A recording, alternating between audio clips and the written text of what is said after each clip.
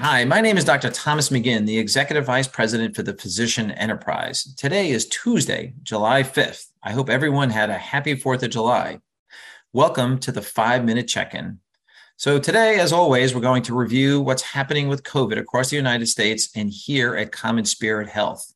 And then we have a special guest joining us to talk about monkeypox, which is now more prevalent in the United States.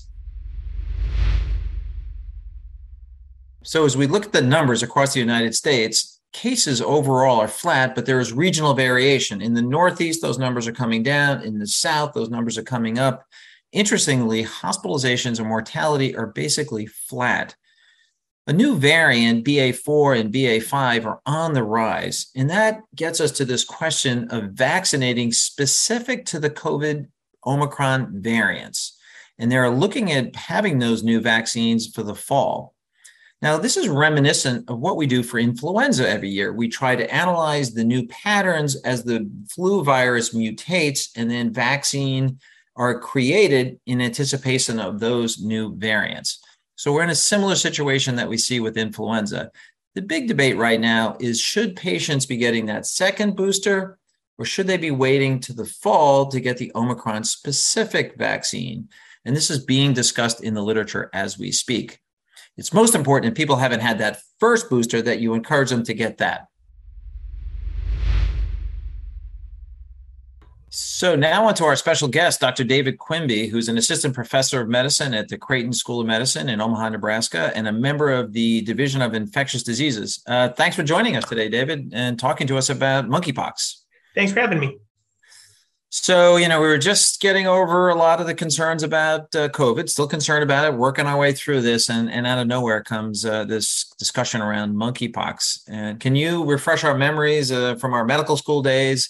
What is monkeypox and what are some of the signs and symptoms of it? Okay. It's one of the pox family of viruses, and there's a few of them. We all know about smallpox, which was eradicated. What most people don't actually think often as a pox virus, but is molluscum. That can affect little kids, runs through daycares, but generally not very serious. This is in the same family as those guys. Right. And tell me a little bit about how it's spread. It's generally spread by contact from an open lesion, but because people can have open lesions in their mouth or in their throat, you could also do it by droplet spread. There's a theoretical small risk of true aerosol spread. So if somebody's in the hospital with it, it's recommended they're in isolation for that. But it tends to be really more contact or perhaps close exposure to droplets. Well, that's good news. Tell us a little bit, what do the numbers look like right now in the United States? As of July 1st, we've had 460 cases diagnosed in the United States. Worldwide with this outbreak, a little under 5,800. So it's picking up in numbers. It's out there for sure. Really quick, tell us the incubation period, signs and symptoms we should all be looking for, and maybe a little bit about, what are people mistaking it for, or et cetera, the differential diagnosis. Okay.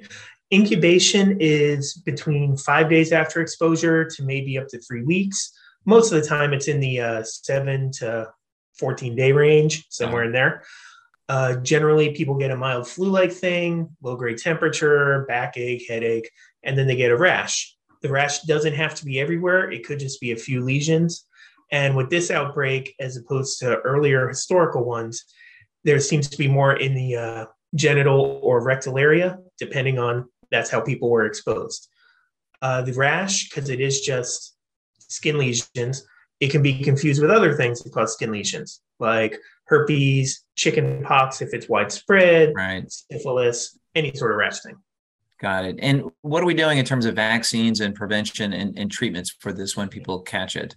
Most people are not sick enough to require a hospital stay, which is a very good thing. There are some medications that are available. You have to get them through the health departments. You can't just go to the neighborhood pharmacy and pick them up. For high-risk people, some areas are vaccinating. Otherwise, if you have a known exposure, you can also get vaccinated. Again, that's through the local health departments. And the main theory to try to curb spread is to just have a high clinical suspicion so you can actually diagnose it and then go ahead and vaccinate their contacts to prevent them from becoming ill. Got it. So vaccinated contacts, maybe some vaccinations of the high-risk groups.